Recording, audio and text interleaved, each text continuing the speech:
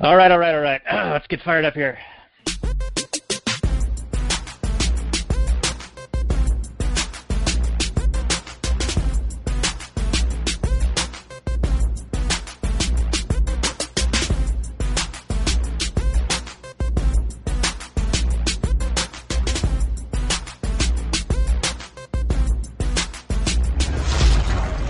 Maximum freedom.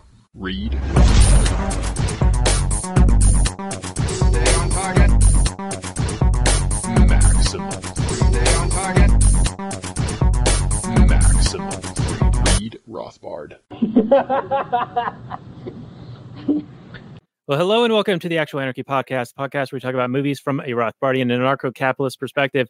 Tonight, we're going to go into another direction on the drug war, and this is going to be on a bit of the distribution method and a very old man who gets involved and a little bit over his head on this 147th episode of the show. You can find the show notes more for this one on The Mule at actualanarchy.com/147. Let's get an update from Robert down on the sidelines talking about his move to the central part of the state. Get an update on that before getting into the last night's portion of the show and introduce our guest. Robert, how's the move going? Yes, thank you, Daniel. I am here at my house for the next 6 days. Things are going well. I've got banging, I've got clanging, I've got people working on things. I've got some professional cleaners. I've got the Merry Maids coming in tomorrow. These are not the sexy maids. Repeat, they are not the sexy maids as far as I know. So I don't think that they're going to be doing any kind of stripping or anything like that. Unfortunately, I know everybody was excited to hear that, but no, everyone's going to be disappointed. But the house will be much cleaner. It hasn't been professionally cleaned in about 35 years to my knowledge. So I got the guaranteed package. They say if it takes more than 4 hours, you need to just go for the guaranteed package. Which is they're not going to leave until you're happy with it. So they may be here for the next few days. We'll see. Wow, that's quite impressive. Now, you said that it's preparing for renters. Are renters already lined up? And did they see it in the state of filth that it has resided in for the past 35 years? Or is the search for renters happening and occurring after the prettying up the lipstick on the pig, so to speak? So, yeah, these people, either they're accustomed to filth because they walked in and they were like, yeah, this will work.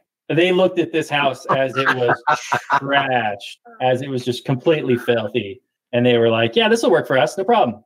And yeah, from then to now, the amount of work I've put in and the amount of work that's been done to the house by everybody else that I've hired is leaps and bounds, bounds and leaps. The outside looks great. I haven't gotten any kind of like landscape surface. That's probably the only thing I probably could do, but I'm just going to make the renters do that. But the painters have done a kick-ass job. I've even gotten a new, the basketball court.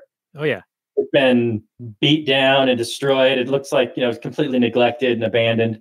Looks like a Chernobyl basketball court, right?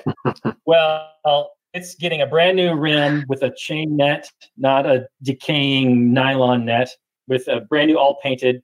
And then there's a trim all the way around the house that looks cool. And yeah, I mean, I've cleaned out so much stuff has gone to the Goodwill and other things. And of course, the big garage sale I talked about. So it's huge. It's huge. I almost want to live here now. I don't know why I'm leaving. Yeah, it's kind of an interesting situation where somebody has already agreed to rent it in a certain condition, and here you are going above and beyond. Now, what if they are, is there a term for this where, they're like into dirty houses, and so you're actually going to disappoint them by having it clean? They may have some sort of dirt fetish. Some dirt I kink. haven't considered that. They might be super disappointed. All right. They can filth it up if they want. They're going to have to go outside, roll around like my cat does, and then come in the house. I don't know. All right. Well, thank you for the sideline report. And now we can get into the last night's portion of the show and introduce our guest and start talking about this old man Clint Eastwood movie, The Mule. All right.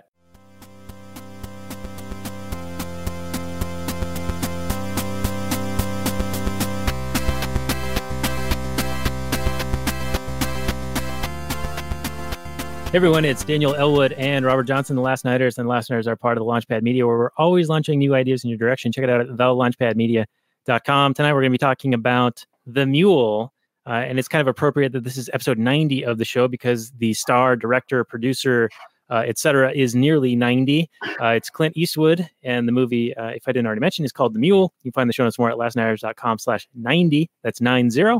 And we have a special guest. He's been with us once before, and he also says that he likes superhero movies. And so the next time he's on, he wants to be on for a superhero movie, and here we are not doing a superhero movie. So if anything we can do to disappoint our guest, Rocky Fahrenberg, we will go out of our way to do. So Rocky, welcome to the show. You were on with us for Smallfoot right before Christmas last year. So we'll have a link to that on the show notes page, lastnighters.com/90. We'll also have a link to your website. And I know you do a bunch of other stuff, voiceovers and a podcast, and you're in bands and you write and all of these things. So why don't you take a moment, introduce yourself to the audience, and where can people find what you do? And we'll, of course, have that on the show notes page as well. Yeah, I'm Rocky Fahrenberg. I do a number of things. I play in a couple different rock bands and help put on different concerts and fundraisers and stuff in Southern Idaho down here. And I do a little bit of voiceover work and collect comic books. And I'm actually in the process of writing a book. It's a memoir about my 12-year drug and alcohol addiction and multiple prison stints. And getting ready. I'm actually just geared up and started working on the second draft of that. And everything that I'm doing can usually be found through my website, rockyfahrenberg.com. But typically, it's easier just to either go to the Practical Libertarian on Facebook or From the Mind of an Addict on Facebook. All right, thank you. We'll put links on all of those things. And one of the reasons that I reached out to you for this particular episode was because of your experiences with drugs. And this is kind of a movie. This is the third movie in a row where we're sort of talking about the drug war from very different perspectives. We started with Back to the Future, and then we did Straight Outta Compton, and now we're doing The Mule tonight. And so I thought that you could bring some perspective to this. Now, I'm going to just throw this out there. This is not a good movie. I was really hoping we were on the same page about that. So spoiler alert, everyone. But 100%. But I think it has, in its ham-fisted way, it has interesting things to spark conversation. And so that's kind of what I'm going for tonight with us. So let's caveat. It's not necessarily that it was 100% a bad movie because the cinematography was all right and everything, but it was very, very unrealistic. Like 100% was completely, it was just, every time something happened, I was just blown away by how ridiculous it was. Well, they say based on a true story. It's based on an article. So, and we'll get into that a little bit. But before I get into the Google description, Robert, any comments so far? Welcome to Rocky, etc. Whatever you want to say. Yeah, hey Rocky. I noticed you got some sexy comic books behind you. I noticed some Spider-Man. I see a Spider-Man #1. Oh yeah, Todd McFarlane, and I see some other Spider-Mans. Are you interested in maybe doing a Spider-Man movie in the future? Yeah, I would love to do anything Marvel so I can come on and defend it against you Marvel bashers.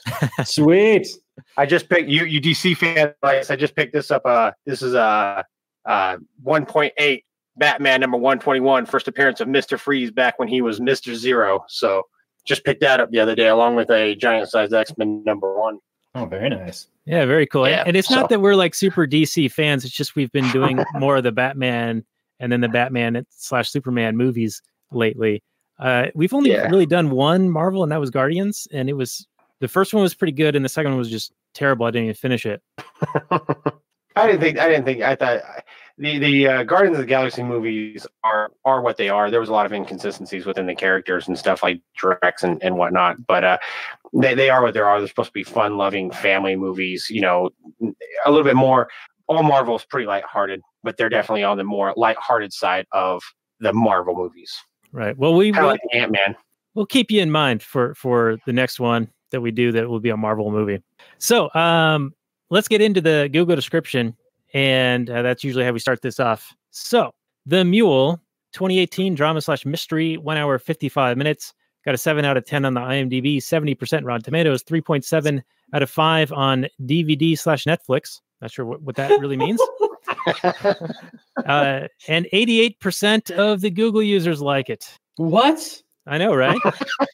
Okay, so did they just like the nap that it put them in, and then the coma? They were just like, "Oh, that's the best coma." So, bro, I'm shocked that it was a drama / mystery since it has neither drama nor mystery. What the hell? It should have more classified as a crime. Yeah. crime against the viewers. Well, I think the sure. mystery is how did 88% of the Google users like it? All right.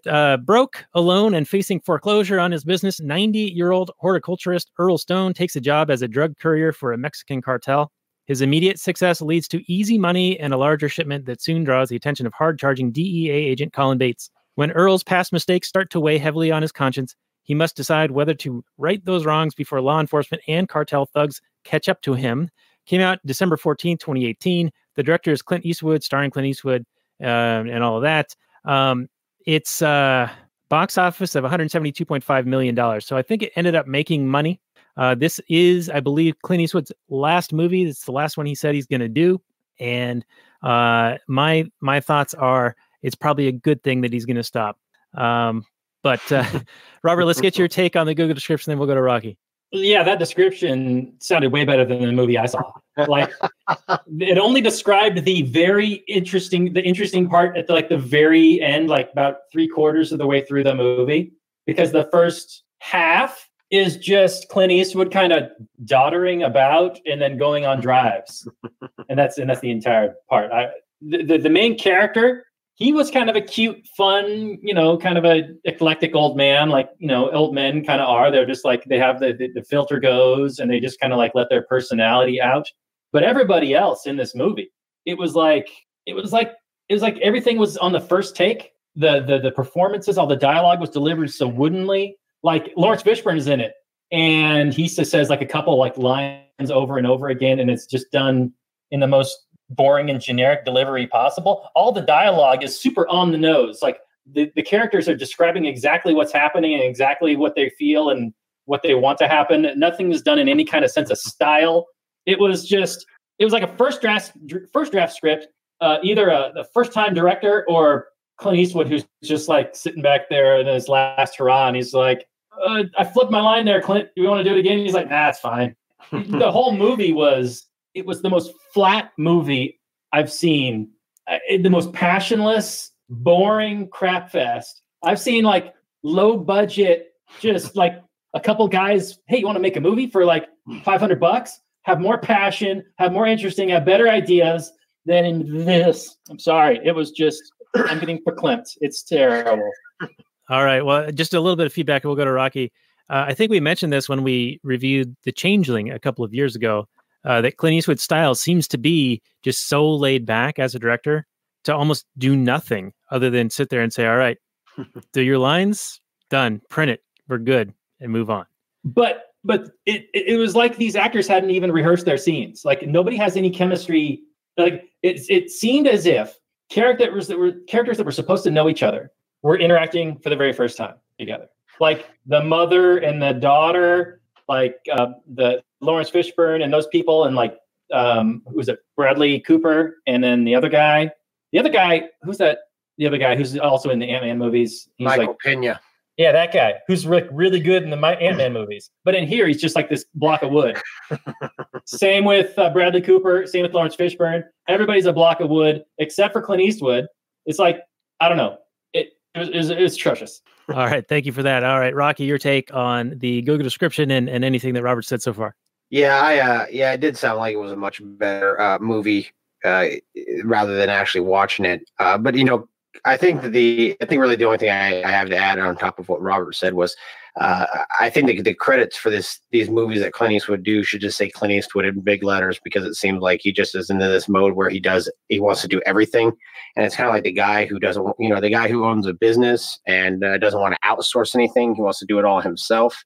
And he winds up coming up with this substandard business and that could have been really good, but he just wants to do everything. I don't know if it's a control freak thing, but yeah, I think most of the movies he's been doing are subpar.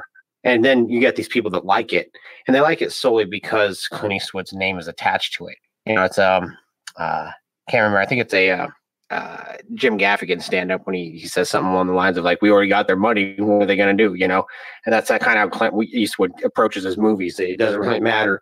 I already know we're going to get their money, so what does it matter? Yeah, I got to agree with all that. That it very much seemed like an old man who is beyond his prime, who's like at the declining years of his talents and his energy and whatever, but he's controlling everything. but he's out of ideas, and he's just like, yeah, whatever's fine. And it's just the whole movie had zero passion. Like nobody even wanted to be there. Nobody wanted to be there.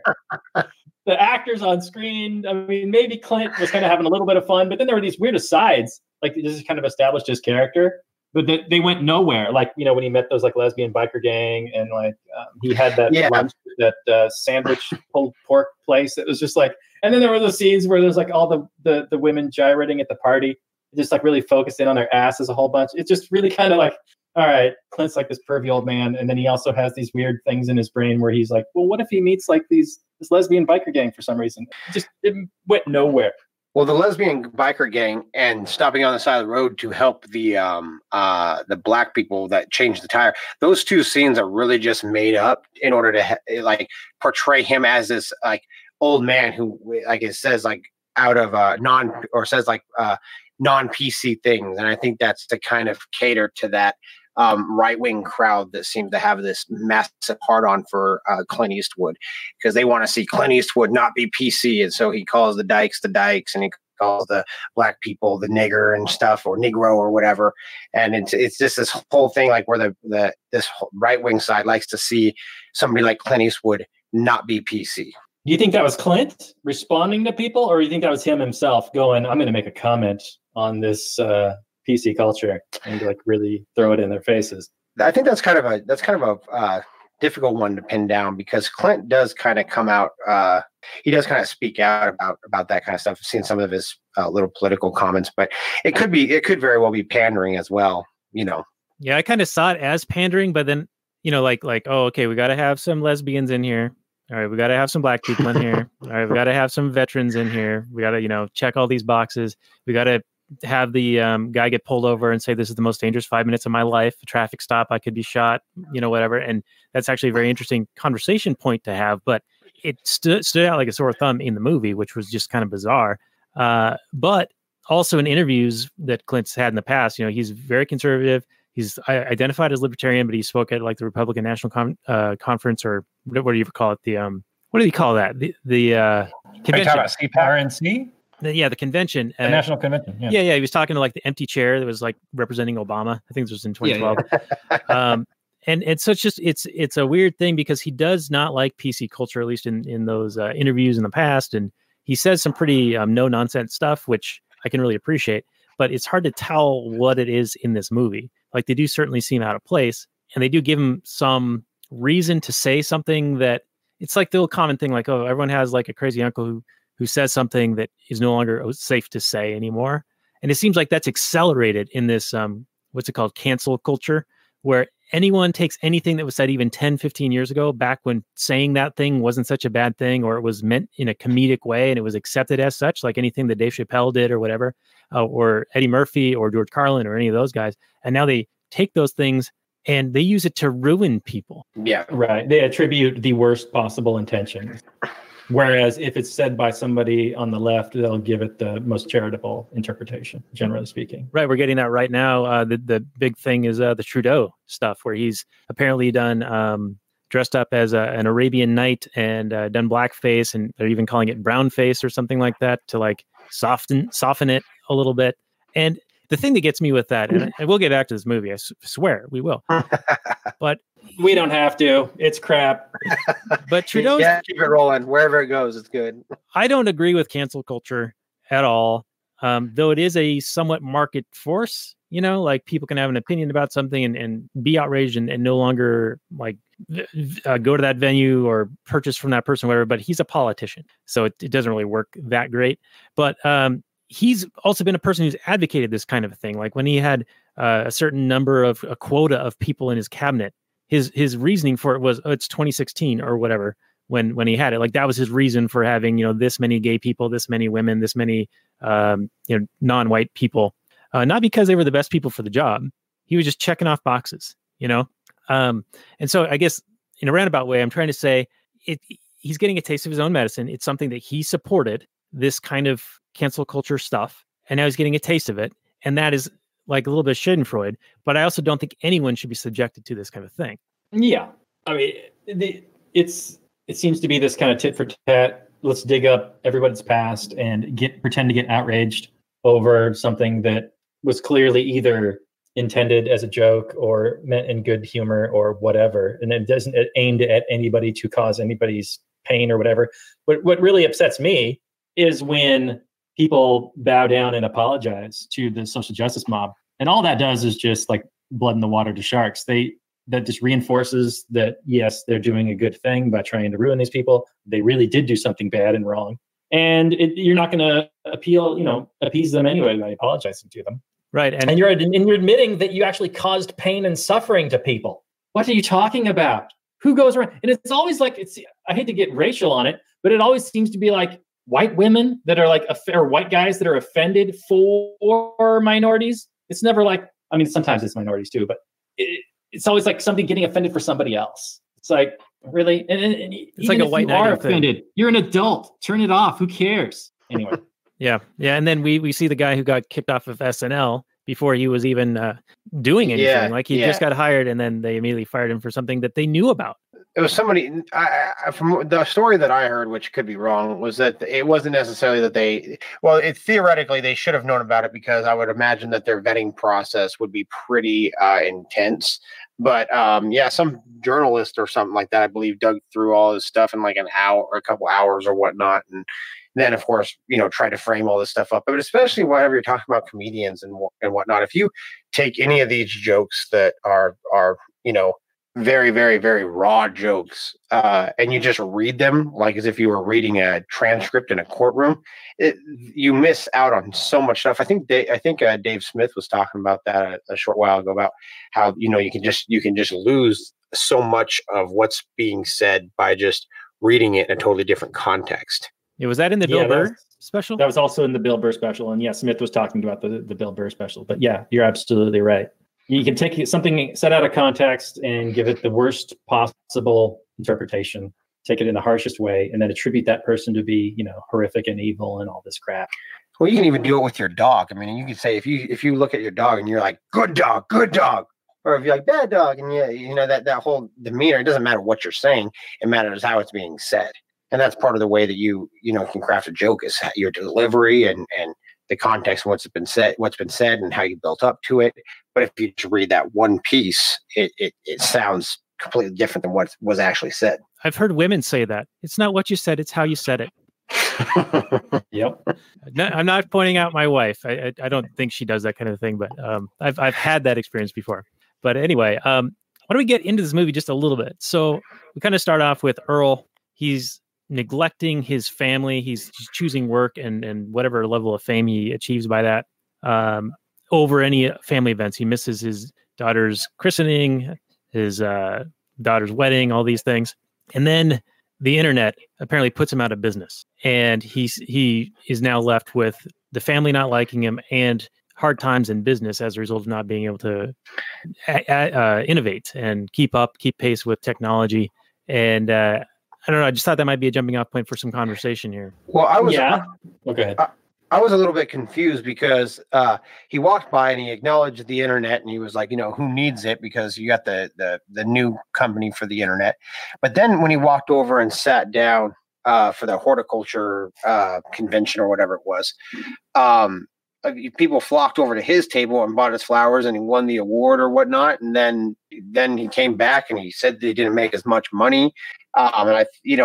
But still, he won the award and people flocked to his table. So it didn't really portray his business being bad. And it actually kind of made him look like he was like shorting the Mexicans. Like he did all this good business over there and then came back and told the Mexicans, oh yeah, I didn't get paid very much.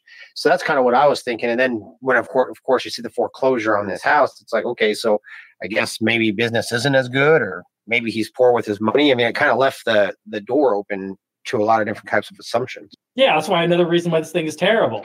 All right. It was atrocious. Rocky's absolutely right. He's playing it up like the internet's going to kill his business, but then he just does gangbuster business. His table is flooded with people. He's getting awards. He's Mr. Awesome Daylily guy. And then the very next scene, he's like, oh, out of business. Like, what? All right. Well, what kind of storytelling is that movie? Hold on, guys. Hold on. I think you're missing a very important. I could be wrong on the number. It's either 12 or 17, but it says 12 years later or 17 years later. And then his business has dried up as a result. No, of the no, internet. no. Yes. He looks exactly the same. Well, he's still like a 90. It's still the same Clint Eastwood guy. But You're telling me I must have missed that. So in the beginning, the first couple scenes, he's playing a 14-year younger guy. yeah, he's playing a 70-something-year-old guy. And then, and that's where it's like this prelude of the internet. Oh, it's this thing. Just disregard it. And he's still doing well because he's famous for a certain variety. I read a little bit about the original guy. So you had to. No, see the thing. This is the problem is that you had to go back and you had to read a little bit more in order to add more context to the movie in order to be able to understand it. That's not what movies should be doing. Movies should be showing what's happening much better than this. They shouldn't say, oh, hey, here's the movie, and by the way, here's the storybook to accompany the movie as well. Yeah, 100% agree with Rocky. Show, don't tell. All right. Well, I'm just going to say you guys both apparently missed the 12 years later. I did because I was asleep. I was in a medically induced coma. That's why I missed the text that flashed across the screen, probably. All right. Well, that text explains the sudden, because it's not so sudden. But anyway, can we also agree that by doing time jumps like that's very lazy writing? Yep. Yeah. Why can't we just have something taking place in the current year? You could have told the same story. Well, because what you're showing is you're showing this guy at his peak of his powers, having ignored his family, achieved the level of fame that he had achieved, so that people were flocking to his table, and then he disregards a new threat, and he's not willing to adapt. And then 12 or 17 years later, and I wish I knew which one, you see the effects of that. His family has left him. He's going out of business. He's in foreclosure. He has lost business due to not having a web presence and all of these things. So you see the impact. And I don't think that's lazy. I think that's just, hey, here's what's starting point. Here's the trajectory he was going on, and here's the result. And then now the story begins. Now he's desperate, and now he's searching for ways to make money and reconcile with his family for making those poor decisions in the past. Okay, not to rewrite the dumb script, but I would cut that first part out and just have one scene where Clint Eastwood is in his little trophy room and he's looking over all his blue ribbons and trophies and whatnot. And then he's got the foreclosure notice in his hand and a little tear crawls down his cheek and whatever. That does the same thing without confusing the audience. Anyway, Rocky, sorry, go ahead. No, actually, I was going to kind of cut a different way. I was going to ask if anybody else thought that Clint Eastwood's character was a total piece of shit in this whole movie. He totally disregarded his family, treated him like shit the whole time, and then he tries to say that he's going to do something good. And I know this is kind of jumping ahead, so he starts, kneeling for these people, and then all of a sudden he's not really. I mean, he does good things with some of the money, but he's not around his family anymore. Doesn't really give a shit about him. And basically takes off running again. And then finally, whenever it's convenient, when, once again, spoiler alert or whatever, but whenever his ex-wife dies, all of a sudden he comes running back. But the whole time he's this guy who, when he has an opportunity to be like the life of the party or whatever, he just abandons his family and just runs off. There's no character arc. He comes back in the end and sits with his ex-wife while she dies. But I mean, that story arc is so weak. But even throughout, I mean, he's just like, I don't know. I just thought he was a piece of garbage the whole time. I was like, this dude just will take off at the drop of a hat to go party it up, Yeah, I completely agree. The only thing that I thought, the reason that he had some kind of personality, he's not redeeming. Liked about him. But he wasn't all right. I mean, he's a piece of shit to his family, which is unforgivable. But the way he dealt with situations, the way he was like when he dealt with the cop, when he diffused the tension and diffused the escalation and that sort of thing. Those little interesting ways in which he dealt with those kind of things were kind of, I don't know if it didn't redeem the character, but it gave him some personality to a shitty character, like you're saying, because you're right. His arc is crap. It seemed kind of ham-fisted, and well, anyway, that's what you expect from this shit show. All right. Well, I'm going to say he actually had an arc, and he works his way back into trying to earn the good graces of his family, and he's trying to earn money to do good deeds to try to make up for his transgressions in the past. And I think that it is a redemption. Is that what he was doing? Hold on. You know how like if you're hooking up with a chick and she's got that nice deep arc when you're going at it from back, and she really arcs her back down, but then there's the other girl who kind of arcs her back all awkwardly. There's a good arc, and then there's a bad arc. And Clint Eastwood definitely was the arced up back. It was definitely the poor arc of the two. Wow. All right. This is a family show. Thank you for that visual. No. Is it a family show? No, it is not. Dude. Okay, I was about to say I missed that. I know the last show we did was a family show, but this one was No, we marked this explicit, and if you want to support what we do here, check it out at lastnighters.com/Patreon, and you'll get to watch live stream of us making these terrible remarks. So, all right, well. So, Robert, you mentioned how he diffuses the situation with the police, and he actually does that with that first encounter with the police, and that's actually used in the trailer, and it's very menacing. A lot of the moments in the trailer like lead you into thinking that something's going to happen in this movie, and then when you see those trailer snippets actually in the context of the film, you're like, oh, that wasn't anything what I thought. Like when they show the Bradley Cooper character coming out after him outside the restaurant. And in the trailer, you're like, "Oh, he's onto him. He's going to catch him." But in the movie, it's like, "Oh, here's your thermos." That's actually great. I love it when trailers do that. I love it whenever you see the trailer and you think one thing, and then you go into a movie and it's something different. That was really good. Well, whoever made the trailer had to. I mean, they got nothing to work with in this movie. I mean, what are you going to do? You have to cut it up in some kind of deceptive way, because if you were to accurately describe what happens in this movie, no one would come see this thing. Right. And then with the dog one and the pecans, I mean, that's also in the trailer, and it's like leads you to believe that he's about to get caught. And they don't show how that gets resolved. And he uses his wily old man skills with That's his what I liked about it. old man props to get out of that, with the Bengay and wiping it on his hands and then rubbing it in the dog's face so the dog can't smell the Coke, which is great. So that was a very interesting. I made some notes because I actually work with a guy who quit being a cop because of all the corruption and whatever. I'm trying to actually get him to come on a couple different shows and talk about his experience. But he used to train police dogs, and so I kind of came to him and I was talking to him. He had seen the movie. I was asking him kind of about, well, first of all, if the dog had to take a leak, are they actually going to let him out? And he said, well, they wouldn't let him out unless he was on a leash. You're not supposed to have the dog not on a leash. And I was like, well, what about running up to him? Would he just take off and run up to him? And he, well, that's kind of why you have the leash on, because not only is there a chance that he could run up to him, and it's kind of like a service dog, you're not supposed to really touch him. But beyond that, he actually said that the dogs could have a potential to attack somebody, which I found that to be very revealing about the way that these police officers train these dogs. But furthermore, I asked him about the wiping the Bengay on the dog's nose, and how the dog might possibly not smell the cocaine, that close to the car. So he said that, it's possible, because the scent's in the air, the dog might not catch the scent. But he told me, if you rub Bengay in the dog's nose, he's like, you'll fuck the dog up really bad. So, which I don't recall if the dog was whimpering the whole time the officer was taking him back. If he was whimpering, I don't know why the officer didn't care about his dog. But if he wasn't whimpering, then I don't know. I don't know. I just didn't find that to be very realistic based on talking to this guy about, the training of dogs and the utilizing them. Yeah, that makes some sense. I think that just in general with police dogs, I think that they use them often as an excuse to search whatever they want to search. So they can get the dog to respond to certain cues to give them not quite probable causes, though they might consider it that, but it's like something akin to that. So they can basically use the dog as an excuse to get further in to whatever they're looking at. Well, and what's interesting is, because I was kind of talking to him about that, I was asking him about, getting dogs riled up before you have them walk around the car. And one of the things he was talking about was these dogs, they'll hit because they can smell types of residue or even smoke on clothing or anything like that. So they may hit on somebody. So let's just say they were looking for pot.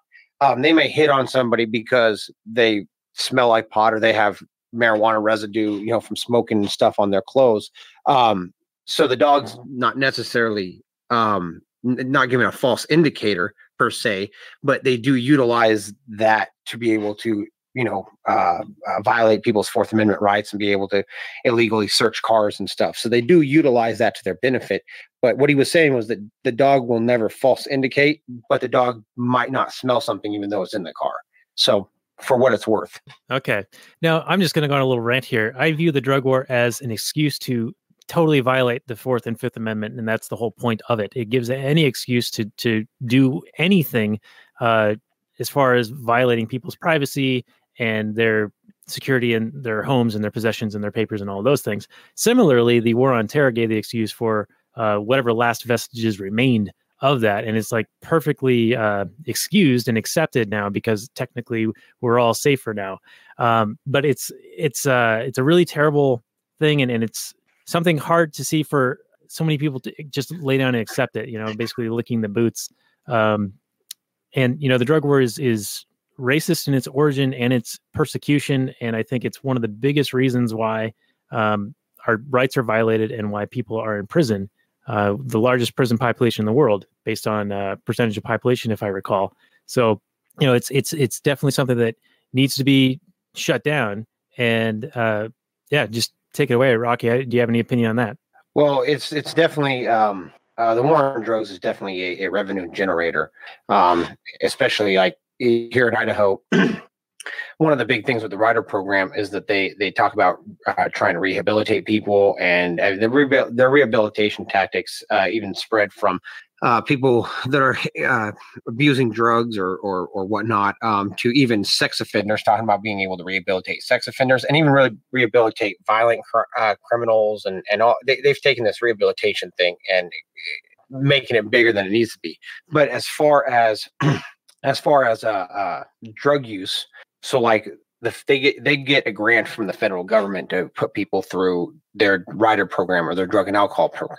So the grant money that comes in is not only going to create jobs, government jobs, through paying these counselors and these CEOs and all these other people that are in the prison complex, but it's also if they say they get $80,000 to put somebody through a treatment program, and they can put them through for $60,000, which of course all that revenue is coming back to the state, or a third-party drug testing agency, which is a level of cronyism between a private corporation and the state. They also get a pocket $20,000 if they can put them through for 60 whenever they've received 80.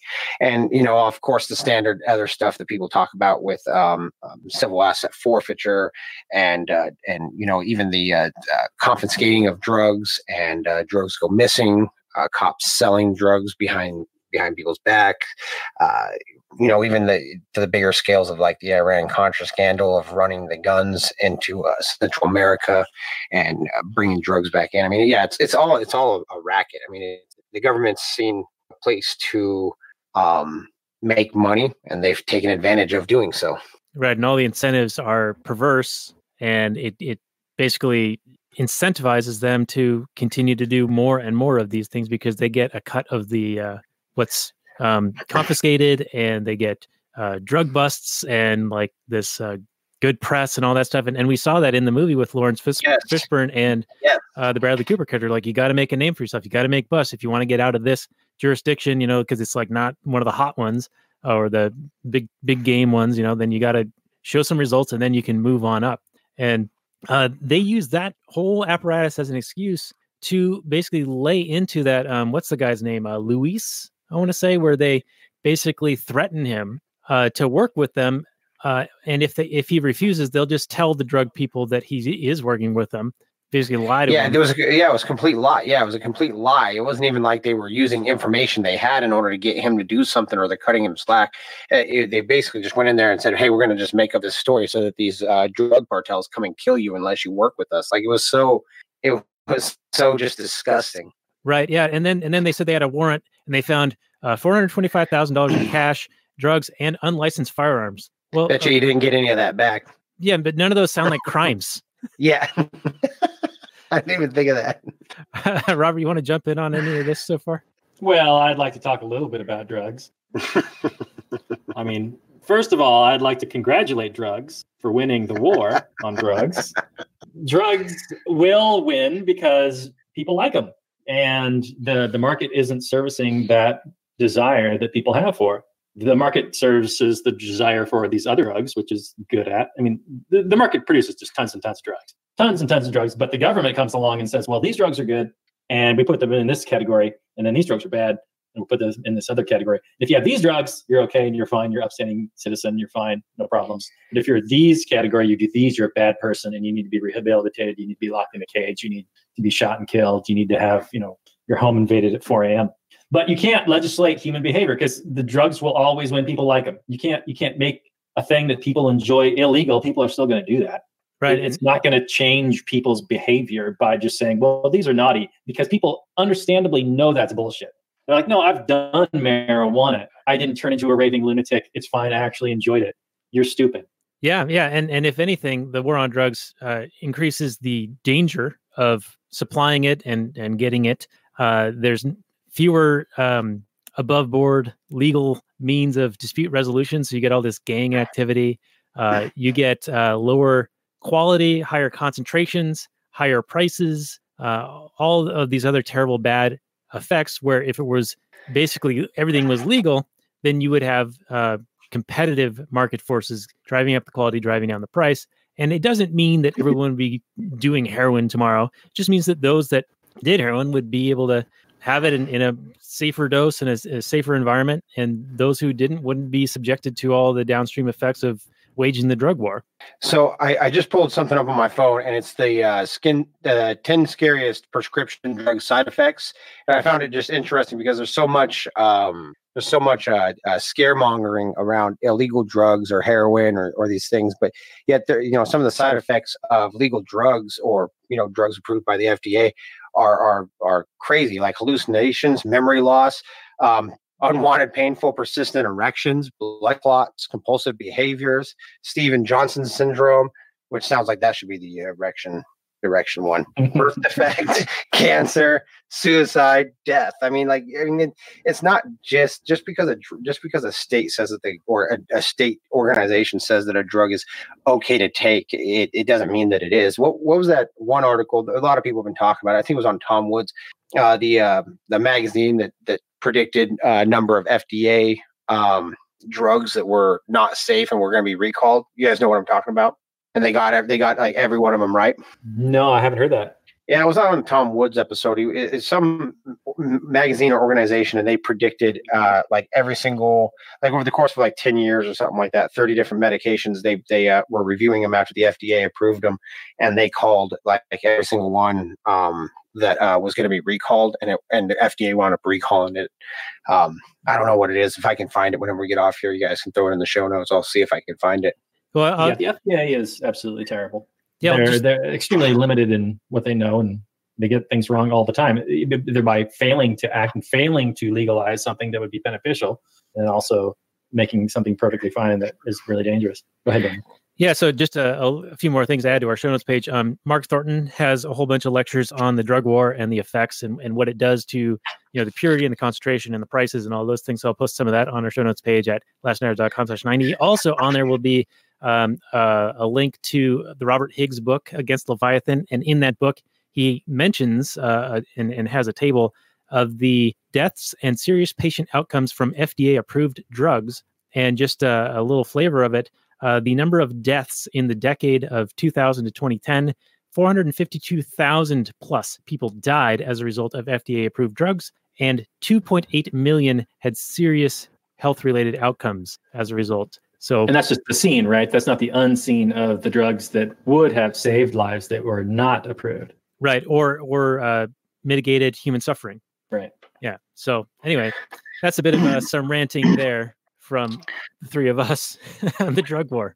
Well, one of the other parts of the drug war too was when they pulled that guy over in the black pickup towards the end of the show, and they pulled him out of there, and they basically illegally searched his vehicle, and because they thought it was Clint Eastwood's black pickup. They didn't have a warrant for that guy. They weren't able to identify him as the actual suspect. They pulled him out. The same guy that was saying, "Don't kill me, don't kill me. This is the most dangerous 5 minutes of my life." That's one of the other problems with the drug war is that these officers can basically have carte blanche to run around and harass wherever they feel under the guise or under the mask of trying to defend freedom through the drug war, whatever the hell their excuse is this week.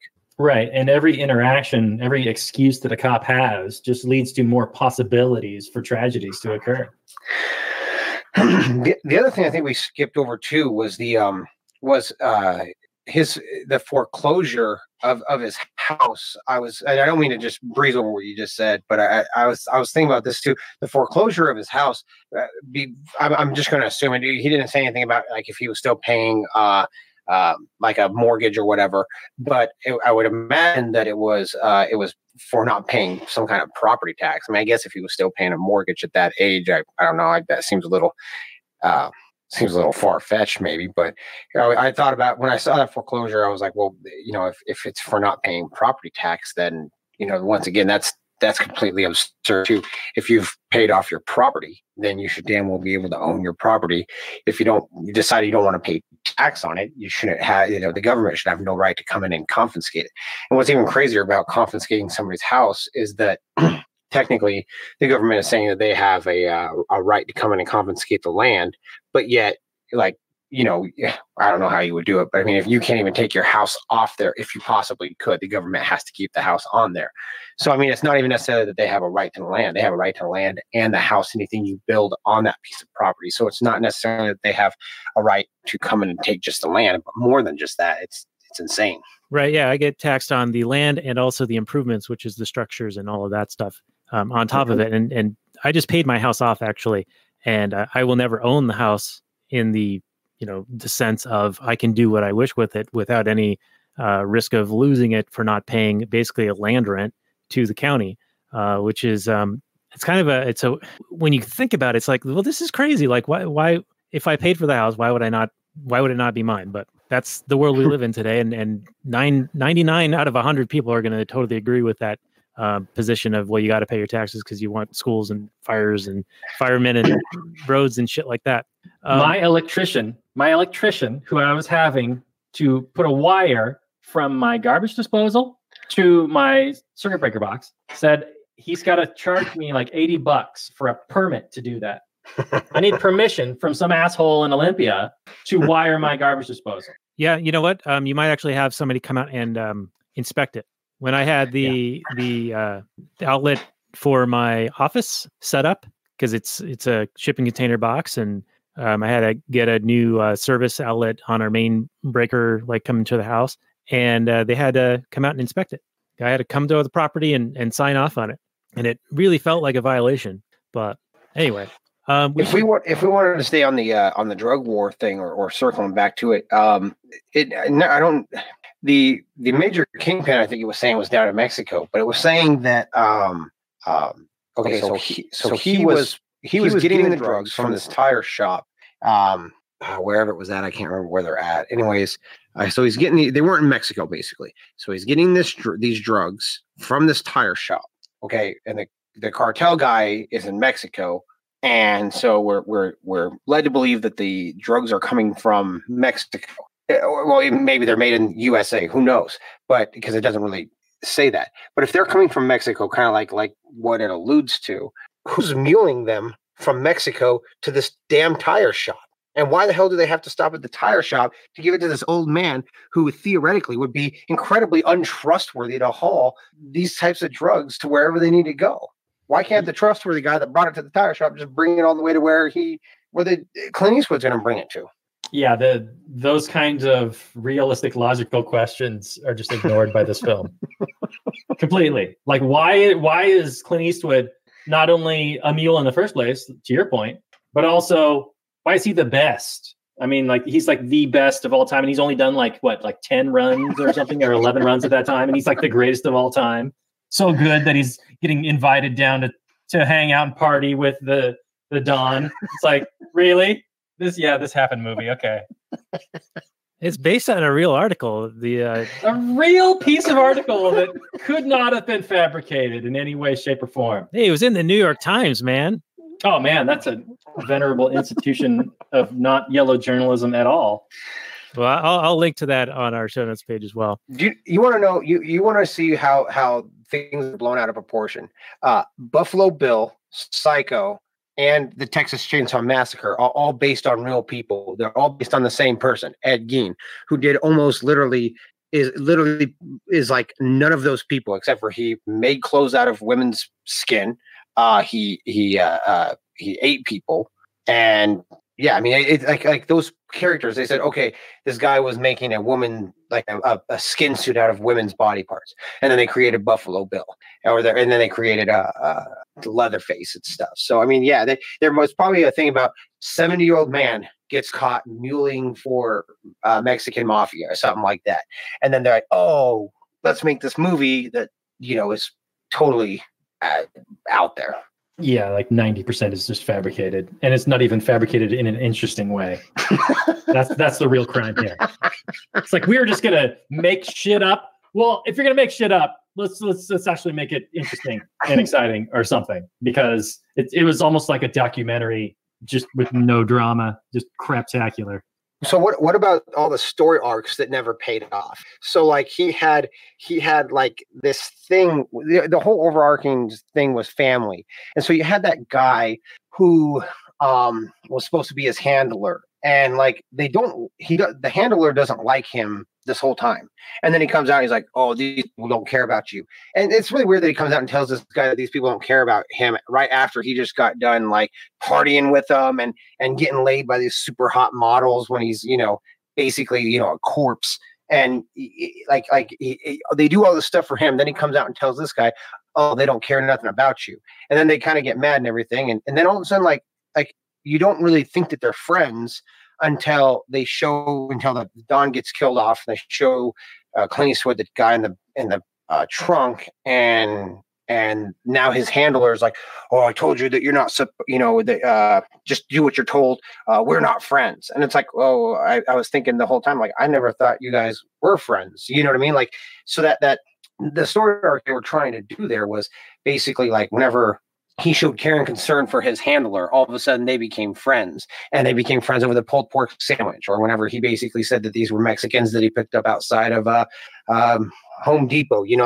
All this stuff is supposed to lead you to believe that all of a sudden the handler and Clint Eastwood are now friends, but you never get that until all of a sudden he's like, we're not friends. And it's like, oh, okay, well, I guess you guys aren't friends when I never knew you guys were friends to begin with. And there's a lot of that stuff that never got, these loose ends that never got tied up right. Yeah, and then at the end, where's his handler? What's his handler doing? I don't even remember. Yeah. The handler wasn't even in the scene where he supposedly gets beat up. You didn't even get to see him getting beat up. No, you didn't see that either. It's just over. The movie's over. He ends up in jail. Never see the handler again. So that entire storyline just goes nowhere. Well, that's stupid too. Here's the thing: if you were part of a dangerous mafia, especially a ruthless guy who took over, he killed the Don, and he's willing to kill this guy when they find him, which is stupid. Because here's the thing: if that mafia worth their salt, there's no freaking way that he would have been gone for like 8 days without them finding him. Especially whenever those guys in the garage told him, "Oh, we know everything about you." Whenever he goes to take the first load, like that whole stuff doesn't jive right. But here's the other thing: let's just forget all that and say that wasn't let's just throw all that logic out the window, because they did. Whenever he goes to prison, like all of a sudden he lives happily ever after planting flowers in prison. That dude's getting whacked. Like that's the way that is. The ending of that movie should have been him bending over to smell the flower, and the Mexican guy walks up behind him and shanks him, because that's the way that shit would happen. Yeah. I mean, we're looking for logic and consistency in this movie, and we're trying to shine up this pig, put all the lipstick on it. But it's a daytime made for TV special. They got a major movie motion picture release for some reason. How this happened? I mean, just because if it wasn't Clint Eastwood in the movie in the starring role and directing it, this would not have been released as a major motion picture. They'd be like, no way, no one's going to come see this crap. It's too terrible. I'm not putting any money behind this. But like we said, his name means money, so it happened. It's like if Oxygen was made for men and this was a made for TV movie for that Oxygen, male Oxygen channel. Yeah, but even still toned down from that probably. Isn't that what Spike TV was supposed to be way back when? Oh yeah, Spike TV. I remember that. Yeah, I don't think I ever watched it. It's supposed to be a guy thing. Anyway. Well, we're probably at that point where we can get into some final summary and review. I think I kind of know which way everyone's leaning, but Robert, why don't you... hold on, I got one more thing. Did anybody else expect Danny Trejo to jump in here? I was waiting for Danny Trejo the whole time. I was like, we got Michael Pena, we got all these other guys. Where the hell is Danny Trejo? And his machete. Yeah, I was disappointed. I didn't even consider that. I thought we got Alex Garcia? Is that who that was? The Don? Andy Garcia. Yeah. Andy Garcia. That's right. A very Not looking great, Andy Garcia. The man with But, the you know. golden gun. A golden gun, yeah. Yeah, I was hoping Danny Trejo would be in it because Danny Trejo makes almost everything better. But he knew to stay away from the crap fest. I don't know how he got He's like, Bradley "Oh, Cooper. yes." Yeah, and Lawrence Fishburne. Lawrence Fishburne's like, this is bullshit. I was in The Matrix.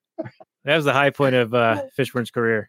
I was fucking Morpheus, and now I got to read these lines? This is bullshit. All right, Robert, why don't you lead us off with our summary and review? Score out of 10, a decimal point deep. Man, this guy, I got to give this thing a number? Man, I don't even know if it gets a number. This is just the worst movie ever. It seemed like it was a passionless project made by a man without passion. And he's just like this weird old doddering guy. He did kind of put his Clint Eastwood stamp on it, but it was a terrible stamp because he's a 90-year-old man at the end of his career. And I think he should have stopped before making this thing. It was a bait and switch, classic bait and switch as he goes out, come and see the last Clint Eastwood movie and it's terrible. You shouldn't have come. It's not worth your time. It wasn't worth my time. I had to watch it in 2 sittings because I watched the first half, bored to tears, had to turn it off. I was about to fall asleep anyway. And then I watched the second half this morning because I'm like, oh shit, I got to finish that thing for the show tonight. So it's like a 2, maybe a 1. It's one of the worst movies I've ever seen. It really is. I've seen more interesting, low budget, slasher movies, things with better ideas. And this thing's got star talent. He's got star power. You got Bradley Cooper, you got Lawrence Fishburne, you got Clint Eastwood, you got Michael Pena, Andy Garcia. You got these big names. And why are they there? Are they all just doing favors? Does Clint Eastwood have a bunch of dirt on him? He must. I don't know.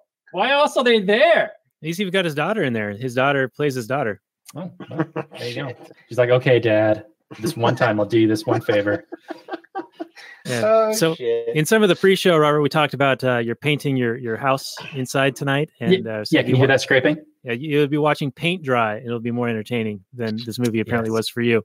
All right, let's go over to Rocky for your summary and review and a score, please. I think that it was a bad movie. It was definitely one of the worst Clint Eastwood written, directed, starred, everything Clint Eastwood movies he's done. I wasn't a big fan of Gran Torino, like a lot of people were, but I thought, even that was better than this. I think if I had to, where it scores points for me, I'll say is my parents are Clint Eastwood fans, and I know that if my pops and my mom watched it, they'd be like, "Oh, that was a good movie." So I mean, if it makes anything that makes my parents happy, scores a little bit with me. But I kind of I try to look at the movies as being like, what would I rate this? What would I rate this if I was trying to go home with it? And this is definitely probably a 3 on my scale.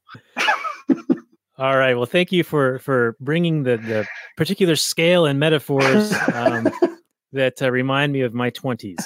All right. Well, I'm going to say that I found this movie to be very long. My wife and I were watching it the other night, and it felt like a long time of watching, and we paused it because we're like, all right, well, let's go upstairs and watch the rest of it in bed. And it turned out that there was 40 minutes left. And we're like, how is that even possible? It's only a 2-hour movie. So it's a very slow-paced movie. And I agree that he doesn't direct it in such a way to where it's like very dynamic and that it's really got a lot of emotion in it. And it's not, some of it is a little bit subtle. Like, so you really have to be paying attention to something that's kind of boring to have the story make sense. And you're right, Rocky, it is a bit fantastical in some of the events that are depicted. But overall, I thought that basically, choosing between the career and his family, and he finds that was a mistake in his life and even tries to tell that to the Bradley Cooper character in the cafe, like, hey, I've learned something, you really need to be there for family. That's the most important thing.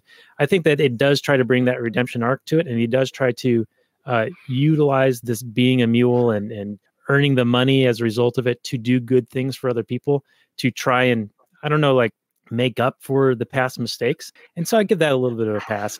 It's not a great movie. I think that Clint Eastwood does have some great movies. Unforgiven is one of my favorite movies, and I think that's one worthy of doing at some point in the future. And also the spaghetti westerns with Sergio Leone, those are really good. And even the Dirty Harry stuff, I mean, is kind of cheesy as a lot of those are. It's still like entertainment.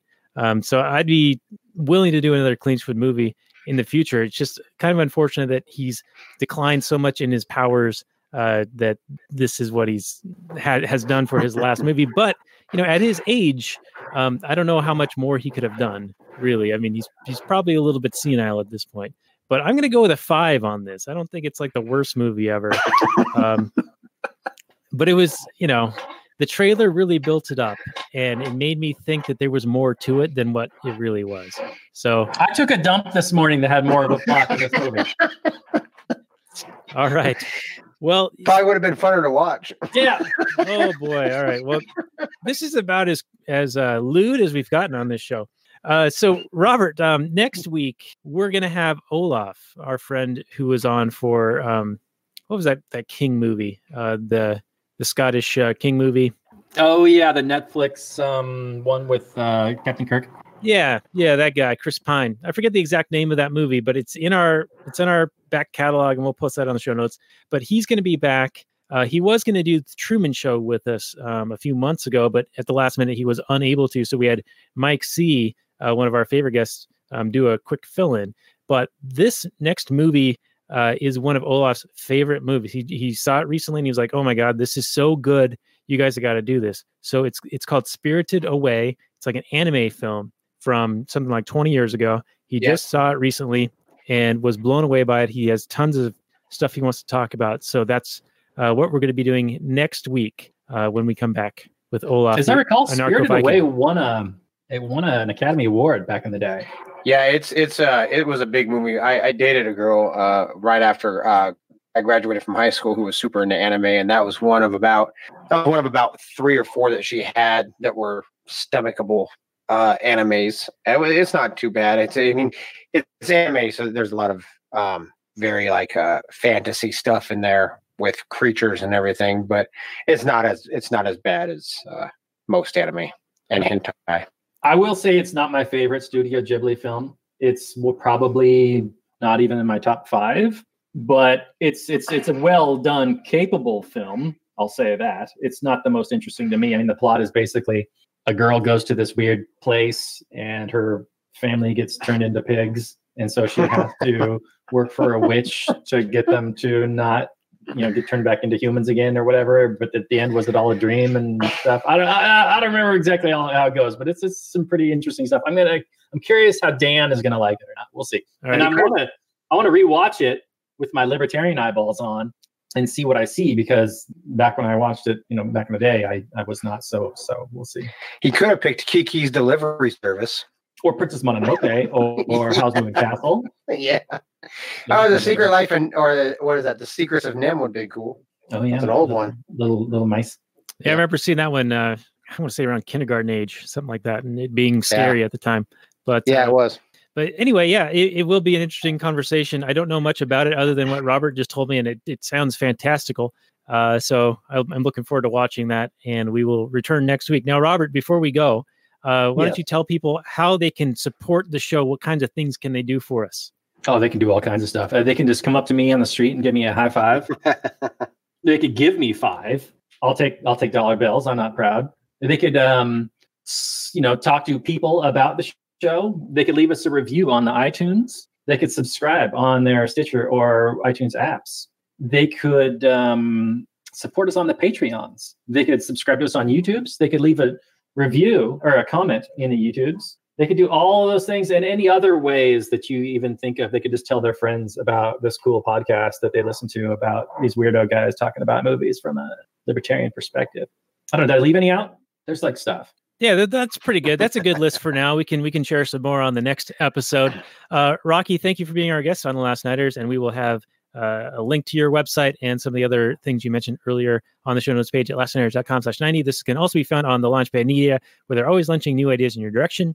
And final word to Rocky, and then we'll say goodnight here. Well, thank you guys for having me. Much appreciated. Like I said before, I'm always interested in coming on and talking about libertarian ideas, and furthermore, always interested in coming on and being able to talk about movies and kind of how the world the world in which we live relates to libertarianism. And it's not necessarily that these ideas are so abstract that they're irrelevant. So I always love these types of shows.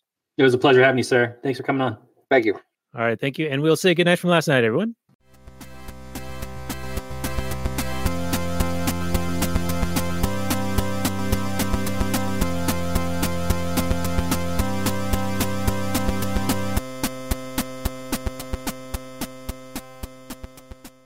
All right, we can continue for a few more minutes on the Actual Anarchy podcast before getting into some potential Kathleen Turner overdrive, though we don't have a whole lot of time because Robert is still in mid, what do you call it, mid backstroke on getting the house prepped for renters.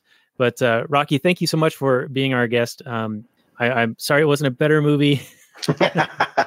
Hey, it happens, man. It's not a big deal. Actually, I was kind of expecting it to be good because of Clint Eastwood's reputation, but as I started watching it, I was like, oh, this is not good. So That's exactly right. Like 10 minutes in, I'm like, oh no, uh-oh. Oh, that's scary. That's funny. Yeah. So, what do you guys think about? He's identified himself as a libertarian, and some of the quotes he's had are, sort of on the nascent understanding of libertarianism. He's like, I just don't see why they just don't leave everyone the hell alone, and that's great. It's kind of an intuitive thing. But then he does these things in these movies where he makes sure that he has veterans in it or the VFW or whatever, and it almost feels like he's pandering to that group in some way. It's almost like they'll have like a at a restaurant 10% off for veterans or whatever. It's like he's going out of his way to virtue signal to them, and I don't know how that squares with if you're a libertarian and you're like, okay, well, the government is perpetrating evil via foreign policy in the military all over the world, and do you think he's perhaps separating the people who are misled in going out and doing those things from what's driving them to do those things? You know what I'm saying? Like they're people who are maybe misguided or misled, and so they're doing these things, but he's supporting the people themselves because they did go thinking they were sacrificing something.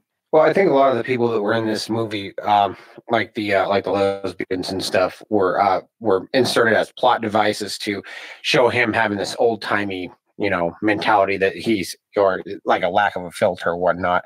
But as far as like being a libertarian and with the VFW stuff that they has in here, the thing that's funny about libertarianism is we have this. It's always. You're not a real libertarian, or you're not libertarian enough, and we have people that are far more to the anarcho-capitalist side, and then we have people that are obviously are more minarchist. And I would probably say that he's probably closer to the minarchist side.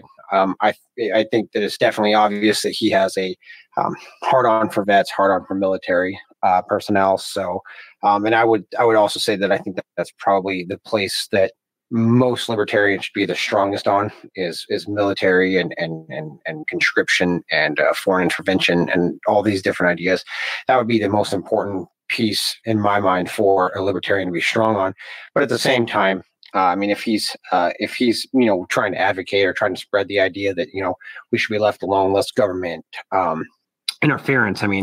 I would say he's probably still falls into the libertarian tent, just probably not an anarcho-capitalist. Yeah, I would tend to agree with that. He seems like the kind of guy who, he's still dealing with all these Hollywood liberal types. So, I don't know if he's got the kind of, I don't give a fuck kind of attitude, or if he's kind of dialing down his opinions, or if he really truly does have no filter and he just has this kind of nascent understanding of, just leave people alone. But he's got those conservative leanings of, he watches a lot of Fox News and, the wars aren't so bad. And who knows? I'll take him. I don't think his understanding is as high as Vince Vaughn, who actually, knows Tom Woods and has been on his show. Yeah, that was a good episode. Also, let's point out that just because he's a libertarian does not mean that he's going to make good movies. That's for sure. Well, I'm going to lay it out there. Unforgiven was a brilliant movie, and I think he had it in him. But that was 1992. 35 years ago. Yeah, it's been a while. It's been a while. He was a spring chicken compared to this thing that was on the screen today. I don't want to hate on the guy because he's still doing it at 90. Yeah. Good on him, right? He's doddering around on the screen and he's, making money and doing what he enjoys. Great. But I think he needs to leave. If he wants to do any more movies, he needs to, hand off the reins to somebody with the energy and the passion to do things like a smaller role for himself. Like, I'm just going to be this character actor moving forward or something like that. But if he wants to be done and retire too, that's great. And whatever. Yeah. All right. Well, we can stop bashing on this movie here, and we can get into some Kathleen Turner Overdrive, which is available for our Patreon supporters. You can find the show notes more for this episode at actualanarchy.com/147. We appreciate you guys being our listeners, and do whatever you can to spread the message of liberty and maximum freedom. So thank you guys. We'll get into Kathleen Turner Overdrive right after this.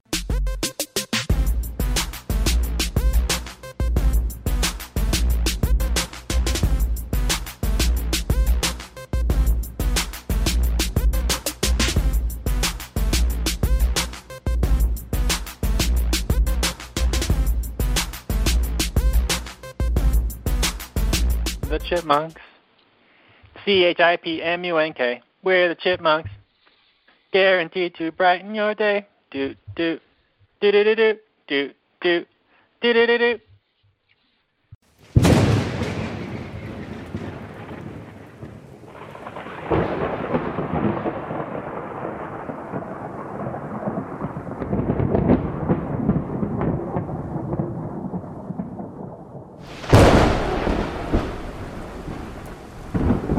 In the early days of the internet, radical libertarians were scattered, lonely, and faceless.